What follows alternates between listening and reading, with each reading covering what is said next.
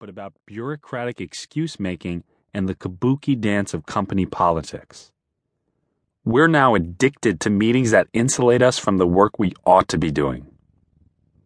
But this new way of thinking is not about blame. It's about opportunity. By changing a single tactic, by isolating and destroying the mediocre meeting, we can revamp the way projects are organized, decisions are made, and work gets done. We can reinvent the meeting and get back to the essential work of creation and coordination if we choose. But we have to choose it. It's up to us and only us. What could we do in a world with fewer meetings? In a world with fewer meetings, we'd have more time for our real work, the work we do that actually propels our organization forward. The work we do that makes a difference to our company, to the customers, or to our shareholders. The programming, designing, selling, writing, the art. We might finally have time to do what's important, not just what's urgent. Mentor a colleague, connect with people in our industry, or practice our presentation to the board.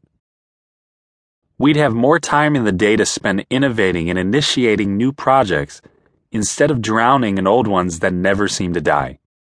Most of all, in a world where mediocre meetings had disappeared, we'd be forced to make and defend difficult decisions. When these mediocre meetings go away, so does the ability to adopt the easy compromise.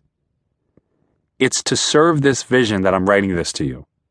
Not just for me, but on behalf of all of us, the entire organization. The status quo must go. Now.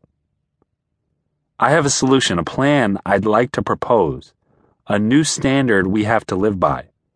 But first, let's talk about the two most serious dangers of our current meeting system. Number 1, traditional meetings create a culture of compromise. Number 2, traditional meetings kill our sense of urgency. Traditional meetings create a culture of compromise. Writing this, I'm reminded of a Wall Street Journal article I read years ago about Brad Garlinghouse, Senior VP at Yahoo. Meeting culture was so debilitating at Yahoo that he mustered the courage to send to top staff a memo that included this paragraph. I believe we must embrace our problems and challenges and that we must take decisive action. We have the opportunity, in fact the invitation, to send a strong, clear, and powerful message to our shareholders in Wall Street, to our advertisers and our partners, to our employees, both current and future, and to our users.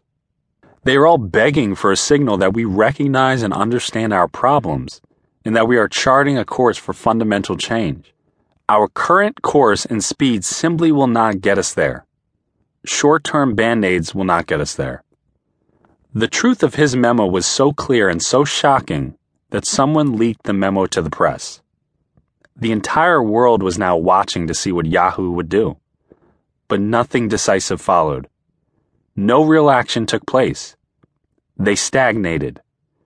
During the birth of Web 2.0, the age of Google and Twitter and Facebook and Groupon, Yahoo, the company that could have won, did nothing.